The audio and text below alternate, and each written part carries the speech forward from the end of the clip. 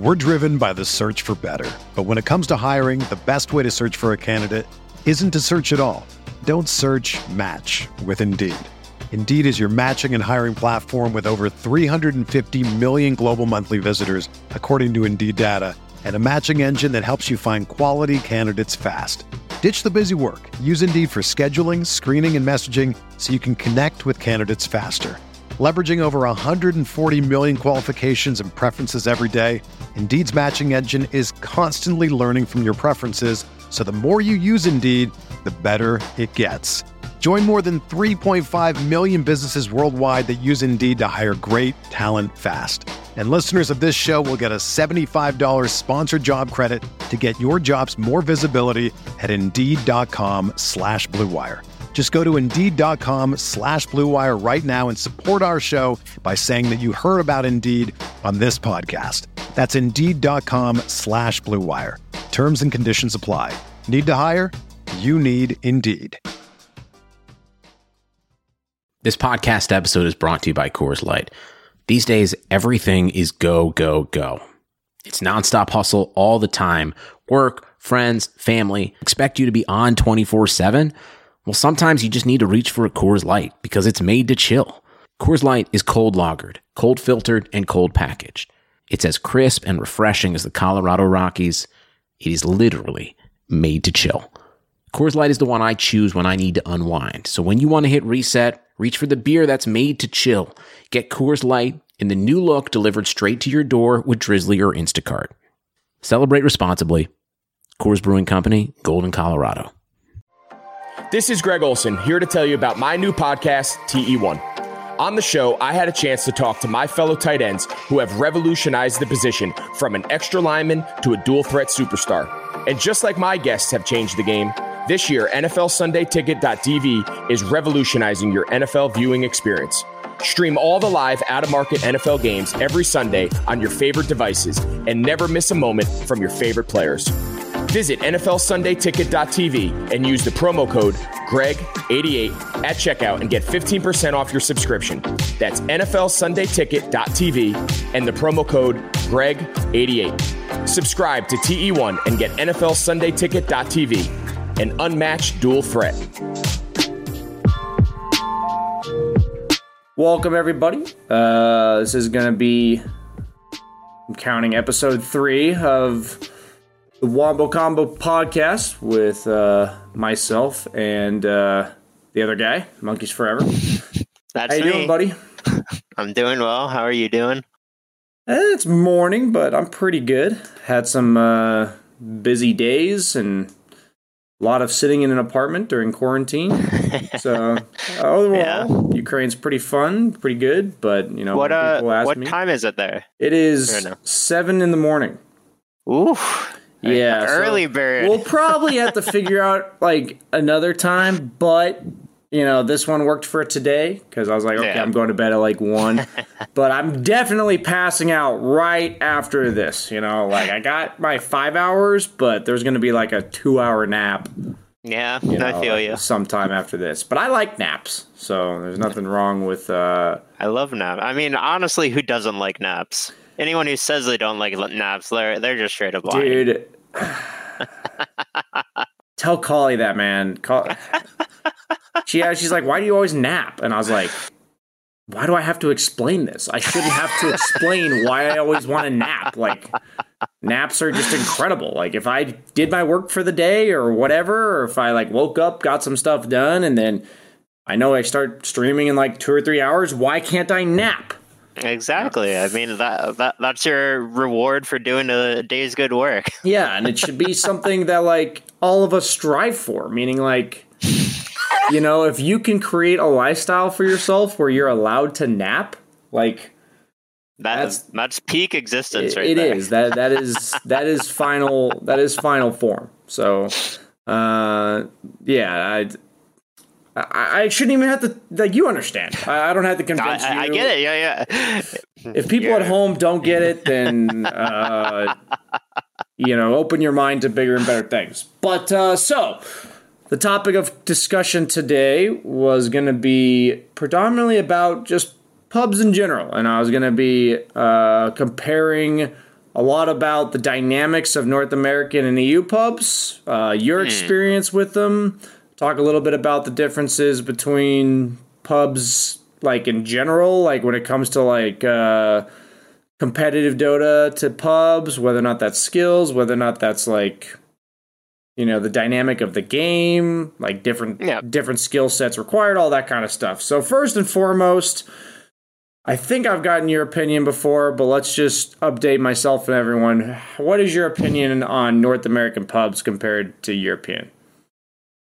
My opinion, well, on pretty much just pubs in general. I am of the opinion that unless there are like pretty much 10 like competitive 10 competitive players in the entire game, like 5 on each team, and what I mean by that is people who actually understand or like have been on teams before and understand, like, you know, the competitive Dota concepts. So not people who are like that. good enough to currently be playing competitive. So you're including me in this group. Yes. You would be included. Like people who have played before and understand, like, you know, the team concepts that, you know, pretty much like the majority of or pretty much every single competitive player knows and like understands and you know, applies on a consistent basis. I feel like pubs in general are just like they just end up being a shit show. Even if there's just like one person on each team that just like doesn't quite grasp those concepts, I feel like it makes the entire game feel like very alienated from competitive so play, like in my opinion. I'm in the total agreement that like one or two guys can completely ruin the game, like meaning that the entire dynamic of the game is changed by one or two players. I think a lot of people will ask me, you know, like they'll make stupid comments like, you know, BSJ, why is Weehaw on Team Nigma? He's so bad,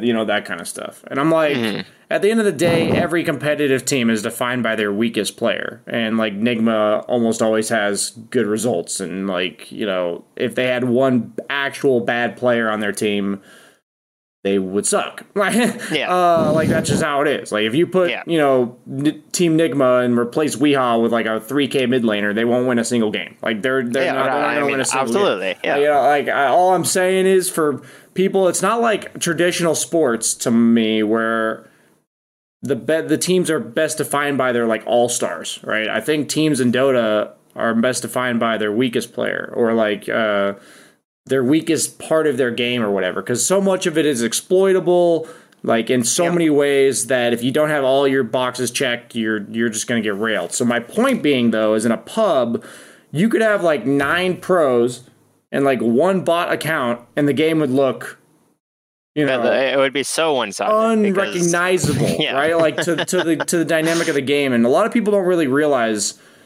that. I try to explain that a lot. It really is something to me that only applies at the highest level. But it does apply like in a 4K game if you have got like one guy griefing or one smurf, right? Like the dynamic of the game will change. But my main difference between like NA and EU so far, like, so obviously people know that the average like MMR is higher in EU, right? Like if I'm ranked 40 in NA, when I get my EU rank, it's going to be like 180 or 200.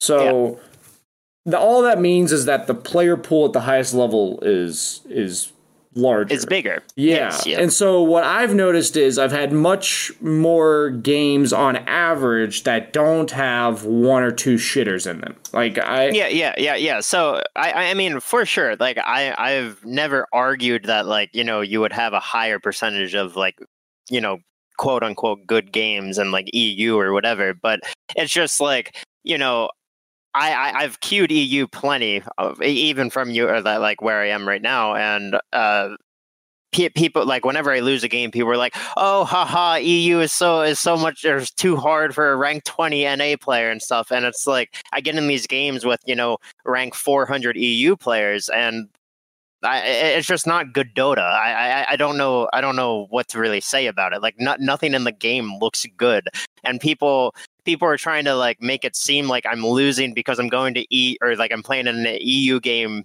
because it's like too high skill, when in reality I'm just getting frustrated because nobody is making like correct Dota moves or so whatever. like I've had I'd say on my main so far I've played like 15 or 20 games. I've had 2 or 3 that I played like really poorly. Like I know that for a fact. I lost 2 or 3 games because I didn't play very well.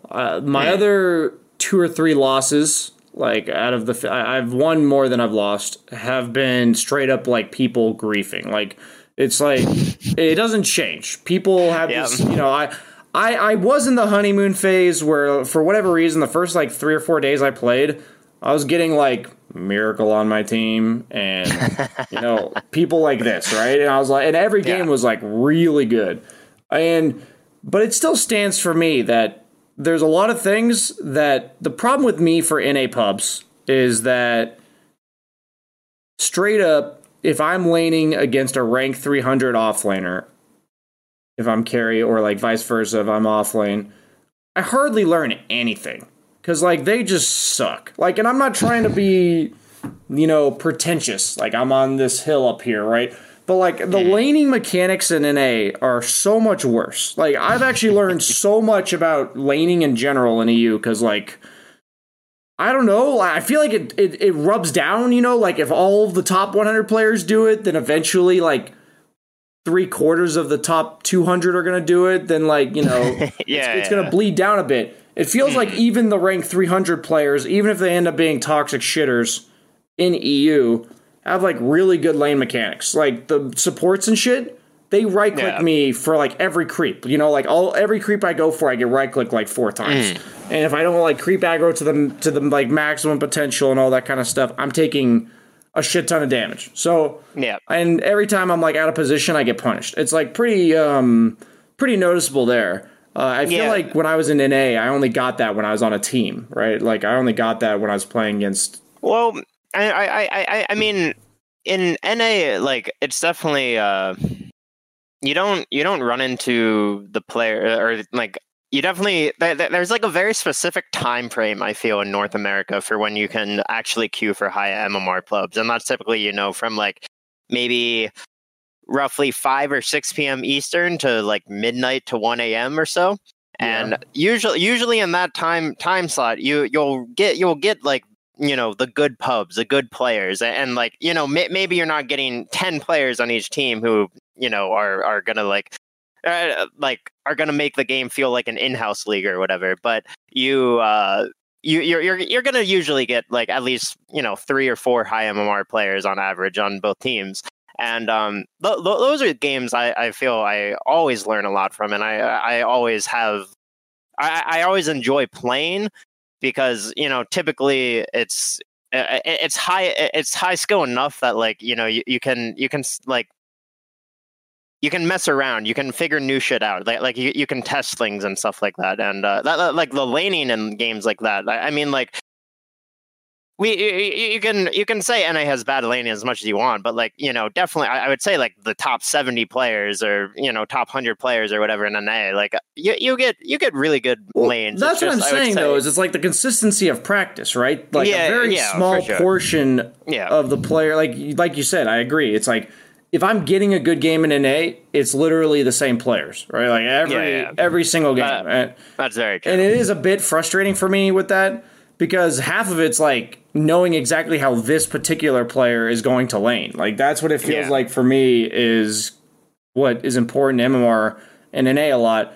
I personally struggle a lot because, you know, I'm still figuring it out, right? Like I've been doing a little bit of carry, a little bit of off lane in the last year or so, and in NA, I feel lost. Like, for me personally, the style, like, after the lane, and even in the lane, like, it doesn't make sense to me. Like, it doesn't work with me. It's, like, it was so funny, because I realized it, like, 4 or 5 days in of EU pubs, and I was just like, every single time that it felt like something could be done in the game, debatably, you know, I'm not saying it's always right to be doing something, but people in EU are just fucking running at each other, dude. Like, whether or not it's in the lane, whether or not it's in, like, the 10, 15, 20, 30-minute mark, people are just fucking colliding nonstop. Yeah, and I'm like, go ahead.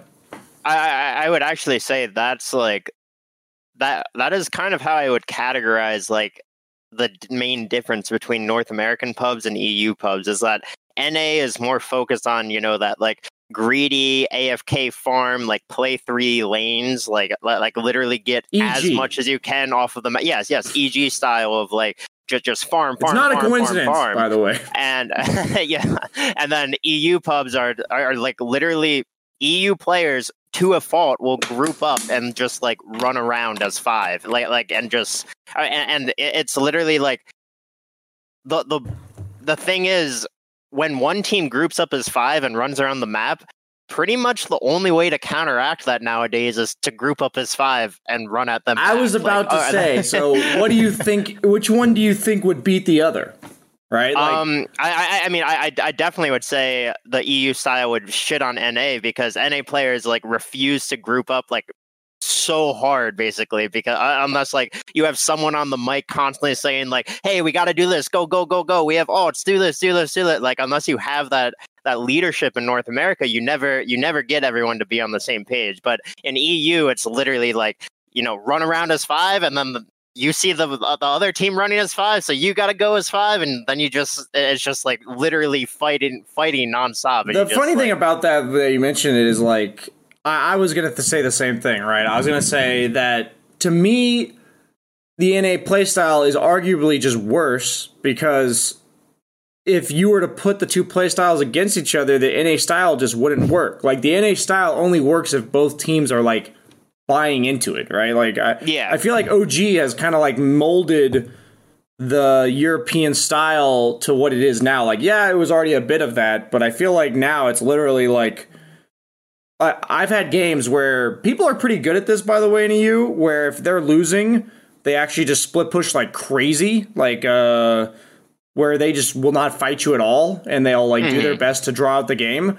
And the kill score is like 40-8, like in favor of the team that's winning, because like the team that's behind is just scrambling to get farm and like split you up. In the meantime, the one team's like farming a carry, and then the other 4 are just sweeping the map back and forth, just killing people like over and over and over. And I'm like, that's what would happen in an A if one team was playing like that. It's like, I mean, it is, and like you can definitely you can notice it in North American pubs as well, because like while EU does like grouping play style a lot, and NA is more of like the EG like farm the whole map play style. I like. The other thing I would like to note is that when you get teams full of like South Americans are just like their play style has just been aggressive for literally like the last 6 years all or whatever. Aggression been, like all that, like like they don't do it in like necessarily coordinated manner. They just like they'll make like 3 plays on the map at the exact same time in 3 different areas. So like instead of them like moving as 5, they're just like, they're just creating chaos everywhere. So they're really good at saying, like, okay, I know my carry is pressuring top. I'm going to also pressure mid and bottom at the same time. Yeah, exactly. So you also kind of run into like a clash between regions there, because sometimes in NA games you get like 4 or 5 NA players in one team and 4 or 5 SA players on the other team, and it's just kind of like you can usually see like the difference in play style, and like when you see like the two regions. Dude, I always feel so freaking lost when I play with SA players on my team. Like, and it's not because I think they're bad. It's because like I know that style for me. Like, I like to be aggressive, but it's in the form that EU does it, not in SA. And I think that's why SA's kind of made a name for themselves, like in the recent year or two, with teams like Infamous placing top 8 and stuff. It's just like, that style isn't, in my opinion, worse than EU's. It's actually just a different version. It's not. Yeah, exactly. It's just it's a unique style that SA has kind of cultivated for themselves. And I think a lot of these EU teams are like, "What the hell's going on?" Well, that's something that I find so funny. Whenever I have spoken to like EU like pro players or whatever, they always like talk about or like talk down on like NA or whatever, or like NA and SA, and it's like they watch these like NA versus SA games and it just looks like a shit show, and you're just like, what's even happening? But then you play against these SA teams and then you understand like just how much pressure they're applying to you at all times, and you're just like, oh god, I just like have to do something. Like, you have like a guy up in your face at like 5 minutes. He's like underneath your tier 1 or like between tier 1 tier 2, and you're like, are we not going to kill this guy? And then you like realize that like 2 other things are going on the map, so your team actually can't help you. And that's like what SA does a lot. I would say like they put you in a lot of those situations where you're like team, and like, you know, your team's also getting dove or something.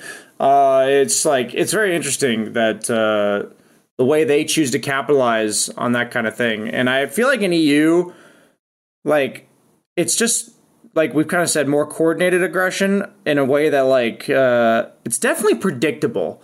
Like, I think EU's predictable in like a healthy way for me. Like, I like the way it works because I'm like, if I was going to get ran at by 4 heroes, where would they go right now? It's like, you know, and like, if you understand the map, if you're learning to get better at Dota and all that kind of stuff, like what each objective means, you can have an idea of like, okay, the enemy team, they need to kill somebody at this tower to take it. You know, they're probably going to go here.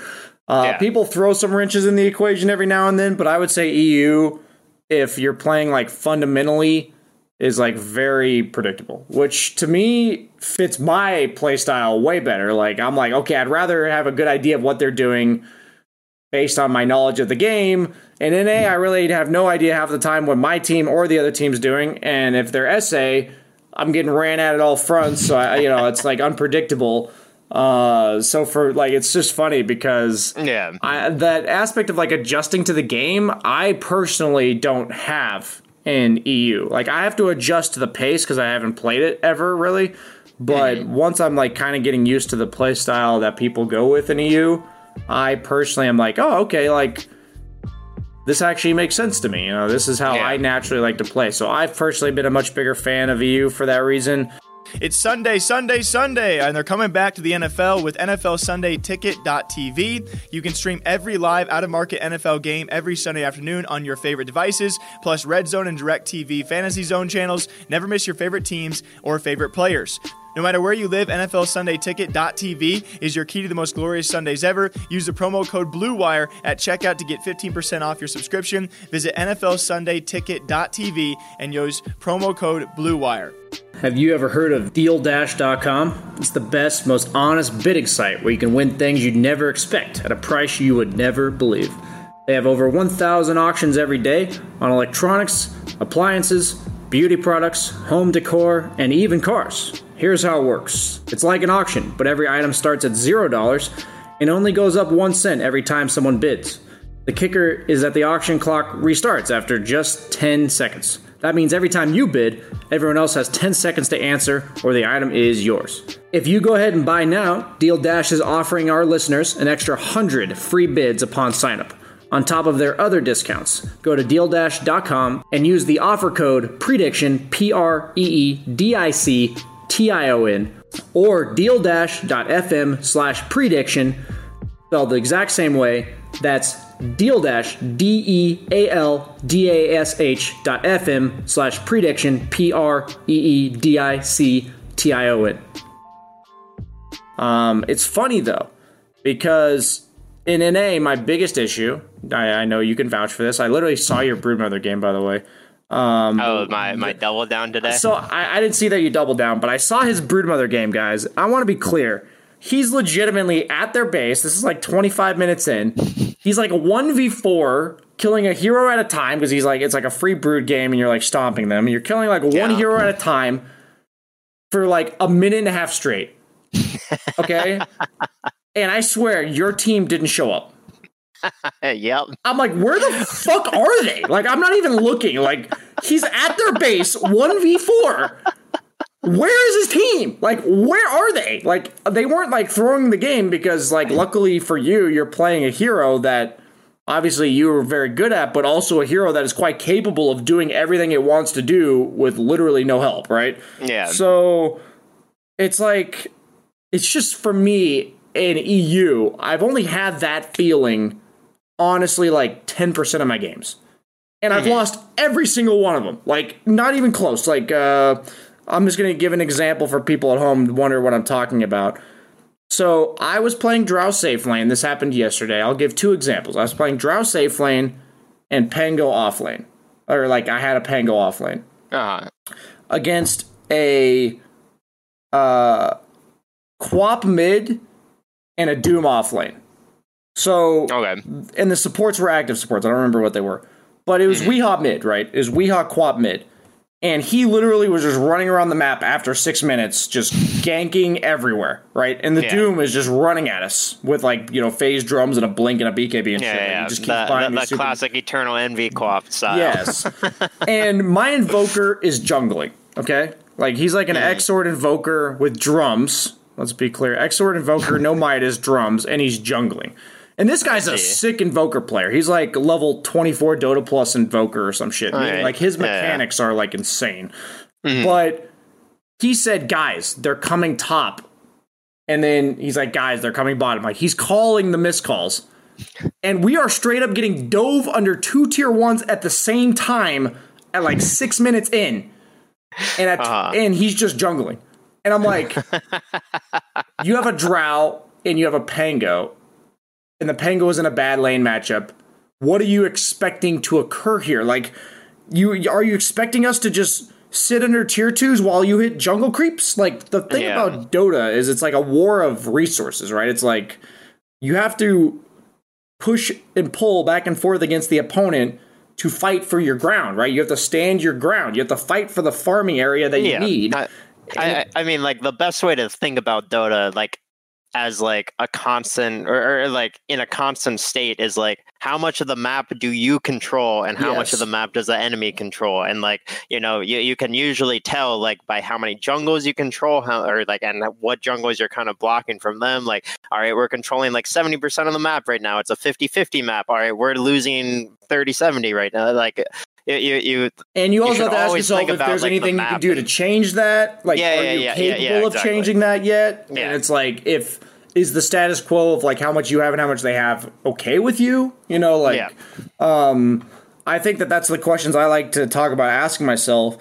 And the main thing I think going into a game that people can take to learn also is like, based on the opponent heroes, how much are they going to be pushing into our territory? How early is it going to be? How consistent is it going to be? Like, is it a lineup that's based off ultimates where, like, when all their ultimates are off cooldown, they're going to run at us? Or is it a lineup like Queen of Pain and Doom that are just going to keep being in our face the entire game? Needless to say, we were in our base at 18 minutes that game. You know, we were stuck in our base at 18 minutes. It was one of those shitty feeling games. Yeah, and I was like, waiting for it to end. And I just didn't understand. And then my other example, lastly, would be that I was a PA. So, like, another hero that's like, just needs like 10 minutes. You know, like, I need like 10 minutes.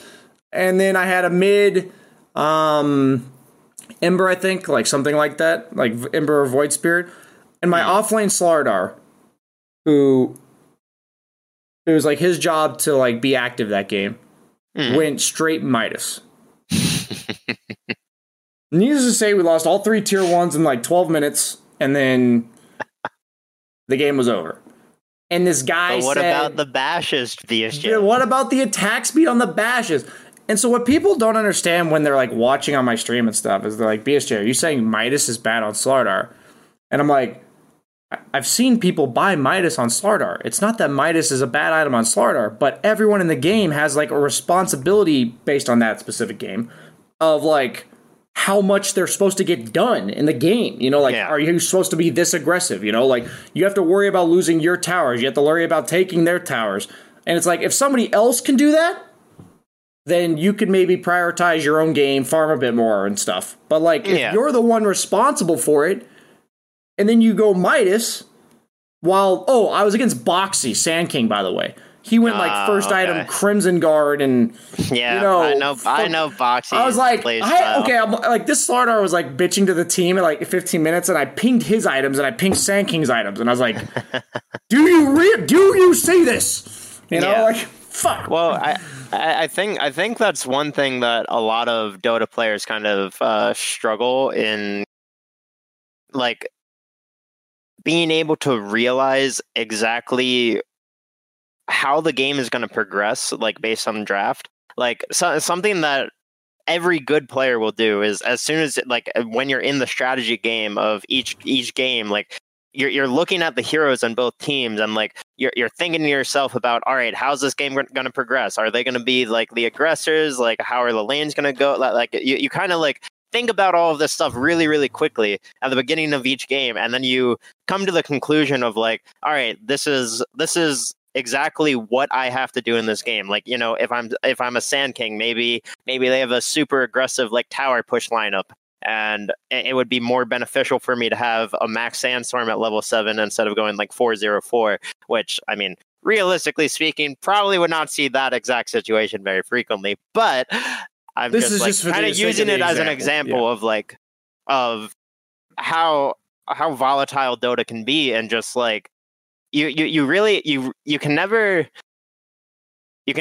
just like get complacent with your knowledge or like your ideas about the game. Like I feel like so many people just autopilot in Dota, and because like they feel like they've already accomplished like all of like the difficult things. Yeah, they've Dota learned the lessons like, they have to learn, kind of thing. Yeah. And they're like, oh, I'm really good mechanically at Dota, so I don't have to like think critically anymore. And it's like, well, no, you do, because the game is ever evolving and changing. You never have to stop thinking critically in Dota. If you're not trying to think critically, like, and you want to improve, Dota is not the game for you. Yeah, it really isn't. And I personally kind of like really came to that realization like a couple years ago, where I just like, you're just getting lazy, Jaren. Like you just have to like keep paying attention and keep like thinking and like I can relate to this, pushing yourself. Like, and I know it's not like an easy thing to do, because like there's so many items in Dota, and like there's so many things to really consider, like about, or like so many interactions to consider and everything. But like it really.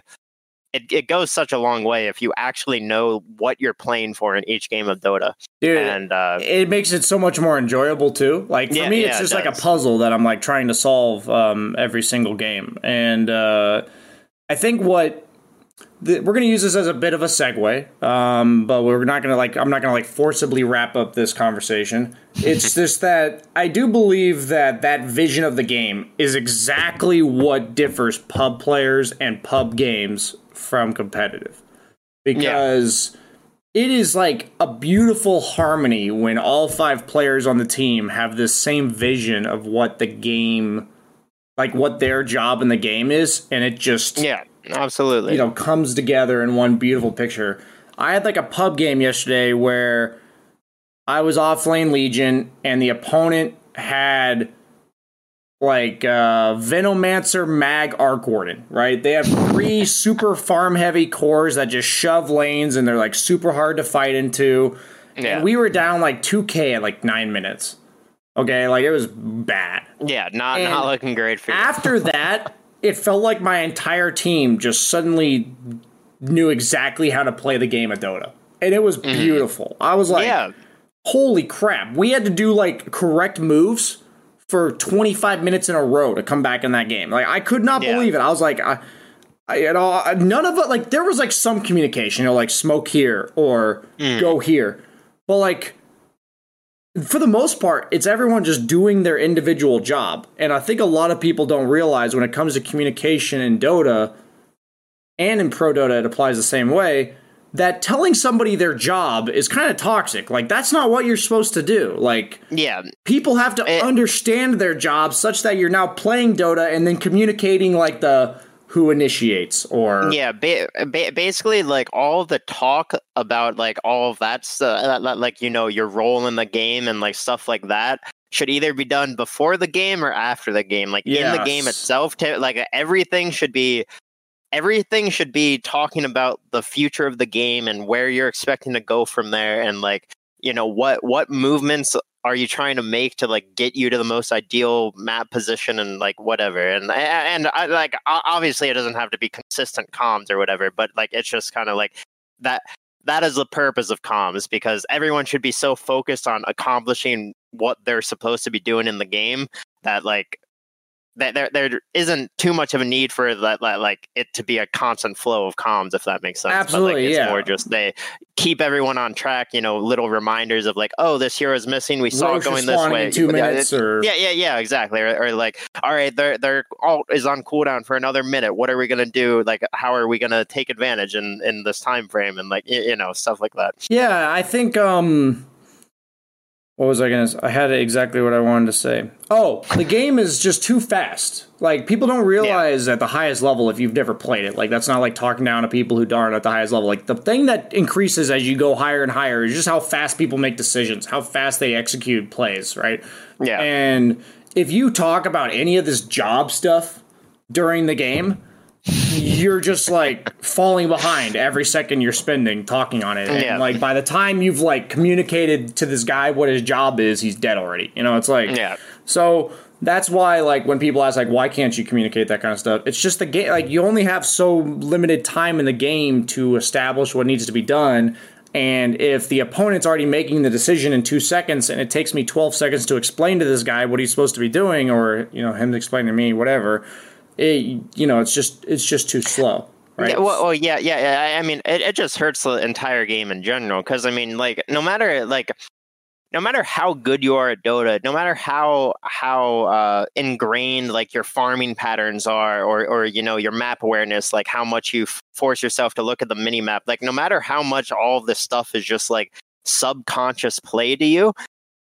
Yeah, that like whenever you have like a conversation not about Dota, like it throws everything off. Dude, like maybe you don't look at the does. mini map for 5 seconds because like you're talking to someone, or like maybe you miss a camp sack because you're just getting distracted. Like all of these things like can just get messed up by like just having random things being discussed. There's always no something reason to think about every single second. That if you take like 4 seconds to think about something else, like you said, I would say it takes me like 5 times as long to catch up as it did of the time I took slacking. Like if I took 4 seconds where I wasn't thinking, it'll take me at least 20 seconds to like resume, you know, current update with the game, you know, like what's like, because like sometimes it's like you saw a guy go mid and you know he's either going to go bottom or top from there, and then he briefly shows on a ward going top, but you weren't looking at the mini map for that 4 seconds, so you actually don't know that he's going top.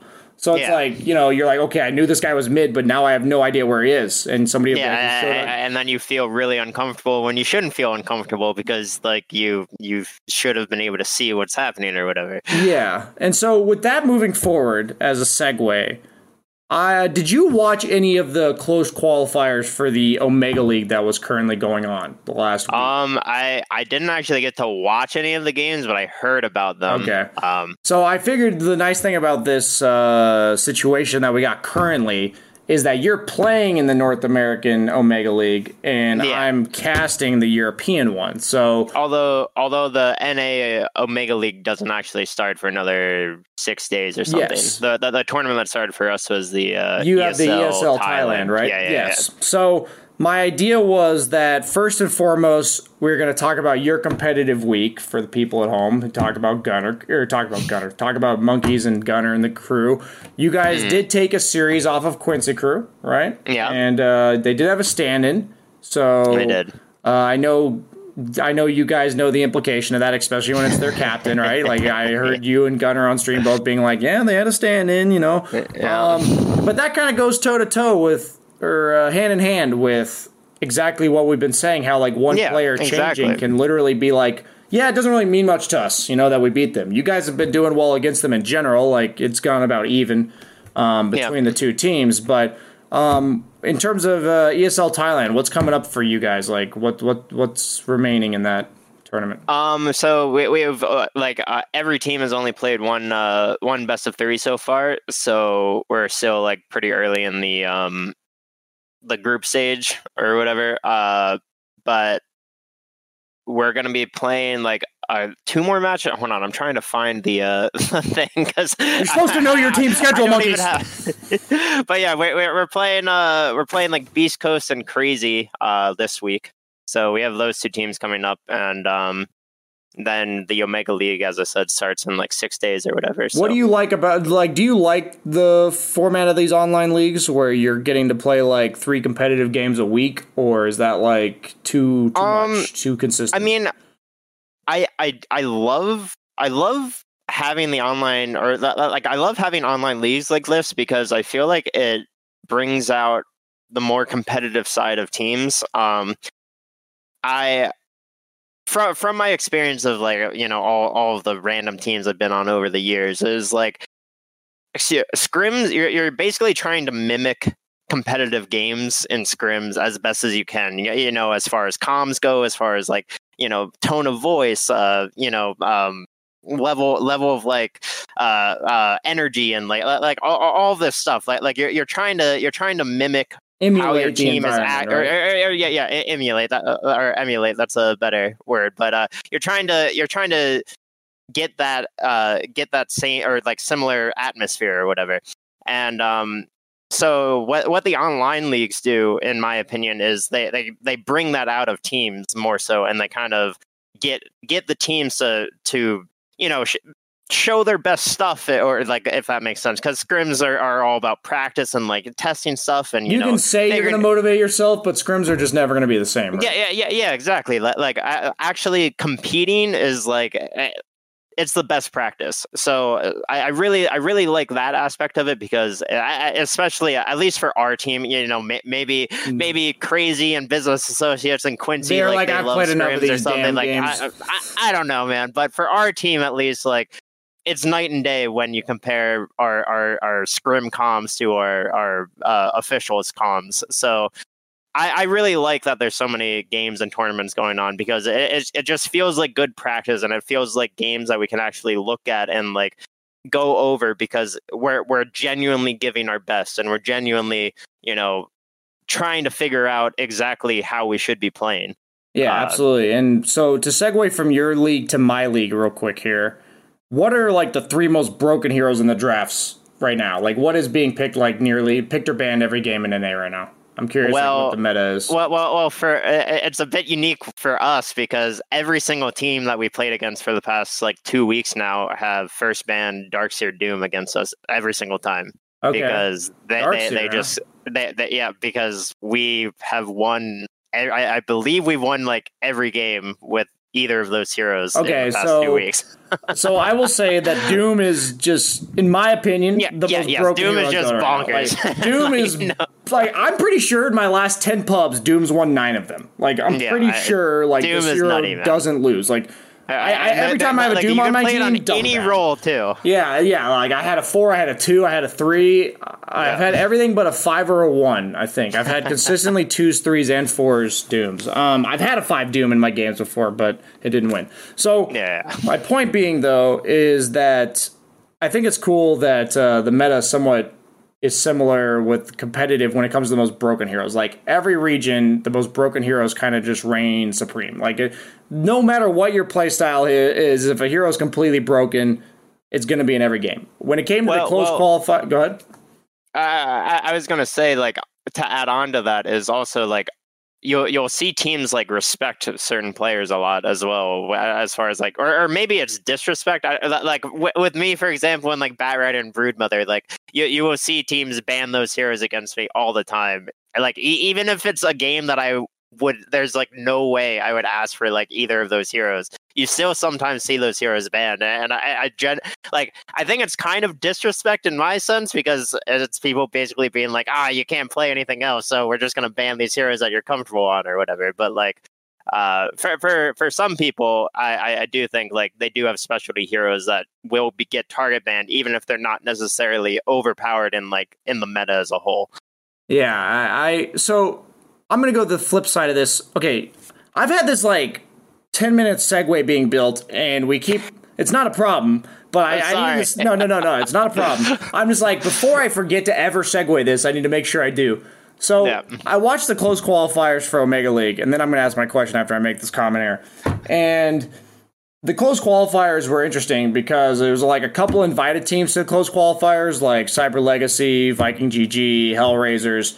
And they 5 men were not invited, but they were one-on-one. Spoiler alert, they ended up qualifying. But then a lot of the other teams were kind of just stacks, just random teams thrown together. Yeah. And you also had bait. Yikes! But moving on. Basically, what I saw in the close qualifiers, and it's a cool thing for people to learn from if you're looking to kind of learn from competitive Dota of all tiers, was seeing teams that are solid tier 2, maybe strong tier 3 teams playing against stacks. Because at the end of the day, the average MMR between the players isn't that big of a difference. You're not playing with all the top 25 players, in EU on the same game. But it was so clearly noticeable in the drafts as well as just the overall team play that these more established teams have just had more time to figure things out. Perfect game that it kind of talked about pubs, and you talked about like your vision of the game, was that like right now I'd say Anti-Mage is one of the most broken carries. And if I was thinking about Anti-Mage, a lot of people, like if you're like a very new player or like don't watch too much competitive or think about Dota this way, you'd say that Anti-Mage, like, you know, he's a battlefield hero. He's going to farm, he's going to scale and all that kind of shit. What I think about with Anti-Mage and how I've at least started thinking about Dota a lot the last year is like, what can go wrong if I pick this hero? Like, you know, if I pick this hero, what's his weaknesses? What can be exploited? All that kind of stuff. And Anti-Mage just has virtually no teamfight participation in the first 15 minutes, offers no tower pressure, and doesn't defend his own towers. So I was like, he needs heroes with immense amount of like early game fighting potential. Like they don't have to always fight, but they have to be able to. They have to be able to defend towers, and they have to be able to push towers. And they picked Anti-Mage like a stack team did with Disruptor, Undying, Night Stalker. Not a single one of those heroes kills creeps, kills towers, or defends towers, right? And I was like, when they picked the Anti-Mage, I was just like, they're going to lose like all their buildings in the first, 10 minutes of this game. And the opponent had 2 picks left when they saw those 4.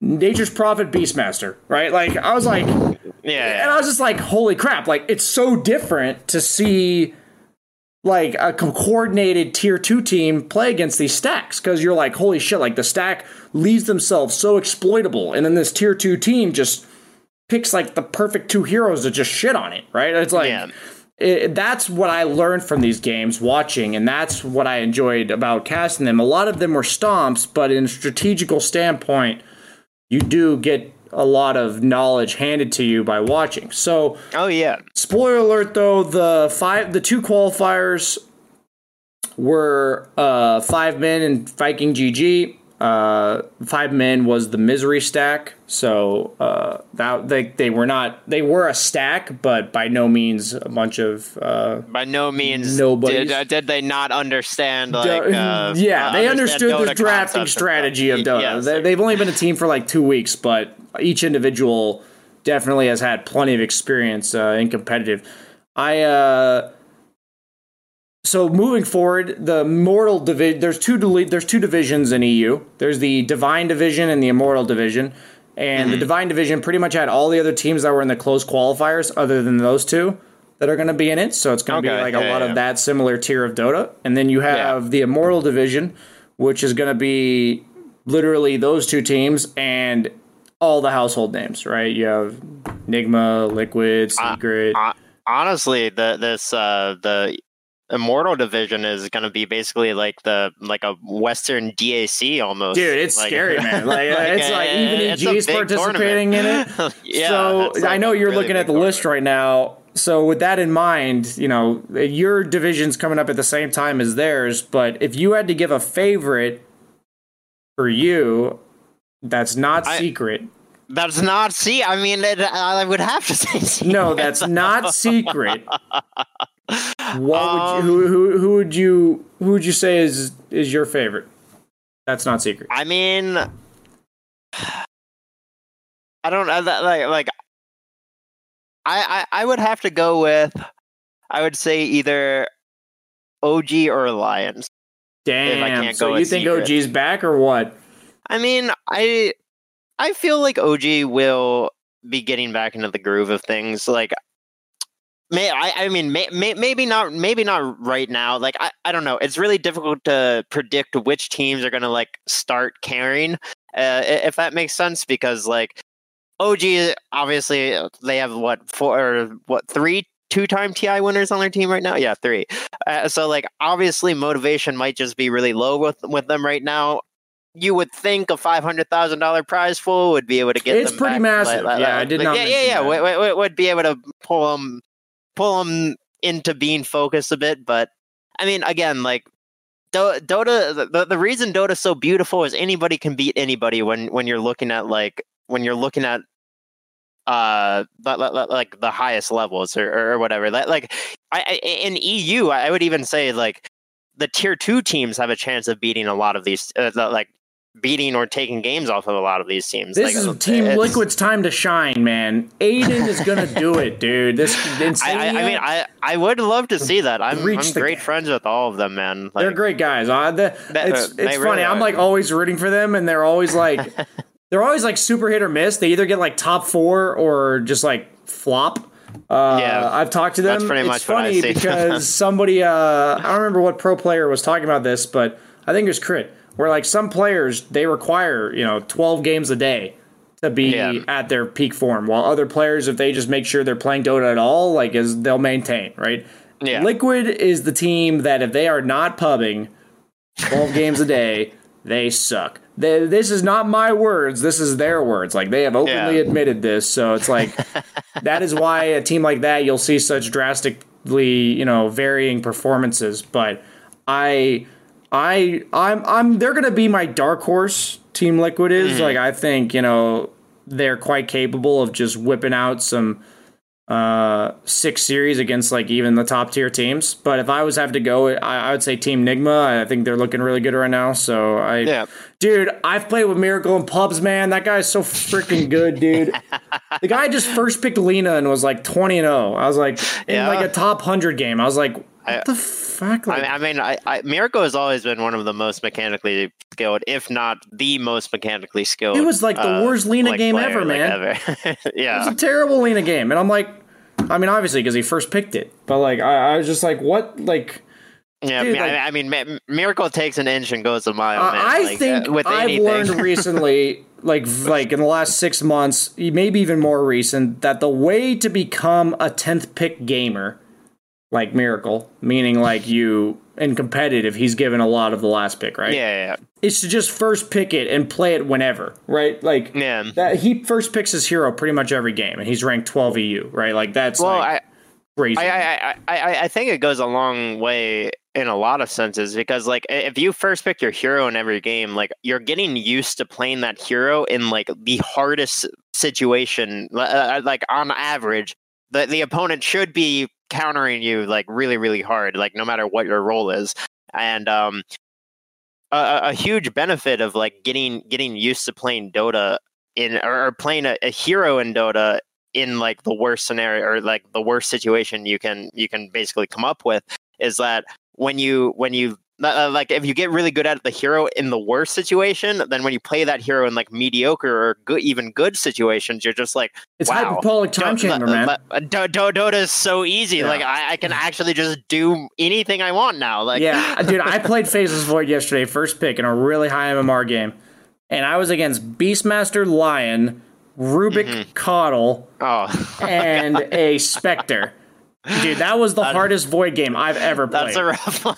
Dude, I swear to you, I time walked into Chrono and got insta-lifted or hexed like 6 times that game. And I was like, fuck, am I ever going to preemptively BKB or what? Like, fuck. Like, it's like one of those where the fight's in chaos and you think people are like, distracted and shit, and you just time walk in and get insta-stunned, and I'm like, oh my god. And then like, I get insta-stunned, and then there's a Coddle ulti, so like I'm getting chain stunned for like 8 seconds, even though I have an S and Y, and I'm like, holy crap, this game is impossible. And it was like a game where we could have still won because my team like managed to make enough space, but it was just such a hard game. And that kind of game, I'm just like, hey man, like I said to my viewers, I didn't play very well this game. There were a lot of things I could have done better, but damn, I learned so much this game. And I think with players like Miracle, when I watch them, what makes them tier 1 is that they're able to like consistently play these heroes and like all types of different heroes in the perfect game. Like they recognize the perfect game for that hero, and then they play it perfectly. And it's like, which is such a big thing too, is like honestly just being able to recognize when you should pick a hero is like, it goes such a long way. I feel like I win 90% of my pubs when I'm like, wow, this is the perfect game for this hero, and I know exactly what I'm going to do. Yeah. And that like, must be Miracle's life. It's not easy to get to that point either. Like it takes a lot of just like memorization and just again just pattern thinking about like everything. Yeah, seriously, man, it's a lot. Like it really, really is. I mean, I've been playing this game for 17 years and I still like forget about random like matchups or like heroes that would just be like so insanely good in like the perfect game or whatever. Because like there's just so much to always be thinking about. There's so many heroes, BSJ. Dude, my last and absolute note before I wrap it up and I'll give you your closing thoughts is that in EU, I've been amazed by...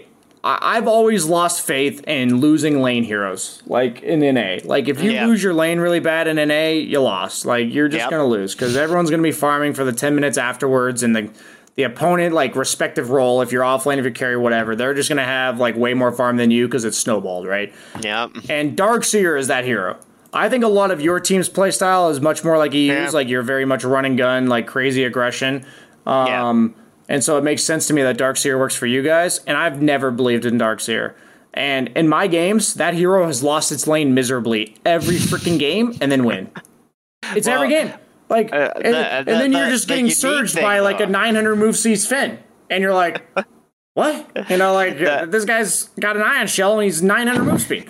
So part of the reason why we've been making Darkseer work for us as well, though, is we mainly play it as position 4. Yeah, I heard. Yeah, so Darkseer. We just do like a lot of weird shenanigans with it, like every single time, and then we just like the surge ion shell stage with it. It's just all right, we're in. You just have to not get murdered, and it's just funny to me that in competitive or like different play styles, how different here. Like you talk about all the situations a hero can be. It doesn't even just have to be based on like the game or like the heroes in the game. It can be the region you're in. It's like it's great. Like there's just so many factors, and that's just yet another reason why you and I clearly love Dota. So seriously, man, the game is just so beautifully unique, and like I don't know, I feel like I feel like people forget it, and they just forget that you can infinitely explore in this game. There's so many ideas and things that you can do, and like things people have never done before still. And that's what Dota's about, man. It is. Like we talk about this every week, and I know some people, if you do watch this podcast consistently, are going to be like, I said that last week. And it's like, but I think some messages, they do have to be reiterated and really driven home to make sure you guys understand exactly how we truly feel about the game as a whole and all of how it ties into every subject we're going to be talking about on this podcast. So do you have any final thoughts, Monkeys, before we wrap it up for the week? No, not really. Just happy to be playing Dota, BSJ. You and me both, man. You and me both. Not every individual moment am I happy to be playing Dota, but when I reflect on my days and I'm like, hey, I'm happy, like, go into the next day with intentions. That's like how I'm going to get better. I do very much enjoy it. So thanks for watching, everybody. Hope you enjoyed the episode, and we'll be back next week. Schedule's not 100% consistent, but we're gonna figure it out. We'll get there. Don't worry. The fact that I'm in Ukraine, it's making it a little weird. So we'll make sure it's around this time every Monday. Thanks for watching, everybody. Have a good one. And one last word from our sponsors. Sports are coming back, and so are your chances to bet on your favorite teams and events. Major League Baseball back in action, and there's no better place to start wagering than our exclusive partners, BetOnline. Check out all the odds, futures, and props to bet on, all available 24/7. And with the return of sports, BetOnline sat down with former pro players Eddie George, Harold Reynolds, and 7-time NBA champ Robert Horry. See what they had to say on what it'll be like playing without fans in a series they're calling Fandemic. Visit betonline.ag for all your odds and up-to-date sports news. Remember to use promo code BlueWire to receive your new welcome bonus. That's promo code BlueWire. BetOnline, your online wagering experts.